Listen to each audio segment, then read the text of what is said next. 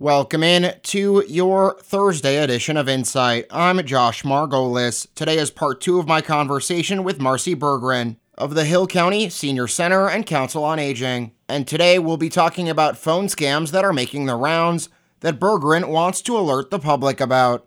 We've been getting calls because of people getting calls for reverse mortgage. The Medicare scams are going on the same as always. The other thing you need to watch out for is a lot of times the number coming up might be your best friend's number because they're doing ghosting of numbers. And your best friend may never know a call came from their numbers, but scammers are using that to try and get a hold of you to do Medicare insurance, durable equipment, all types of things. So if it doesn't feel right or doesn't sound right, just hang up on them because it probably isn't right. These are Medicare fraud, right, and Social Security. What are the kind of the things that they're trying to, the pretext that they're using?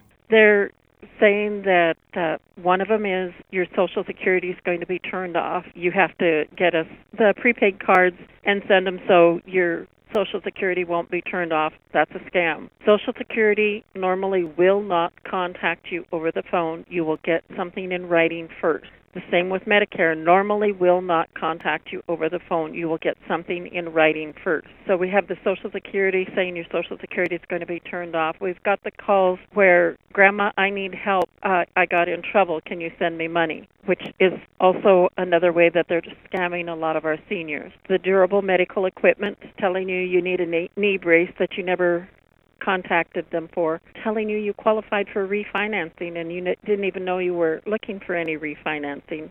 And some of these guys are very forceful and demanding in trying to do it. Please don't be afraid to just hang up on them. You don't have to listen to that. Anything else when it comes to scam calls you want to get out there?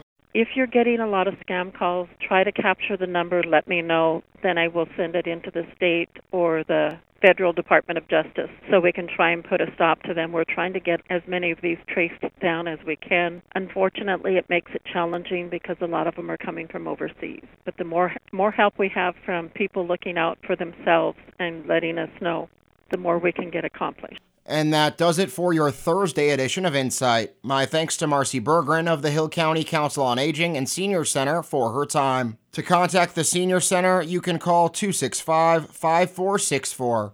That's 265-5464.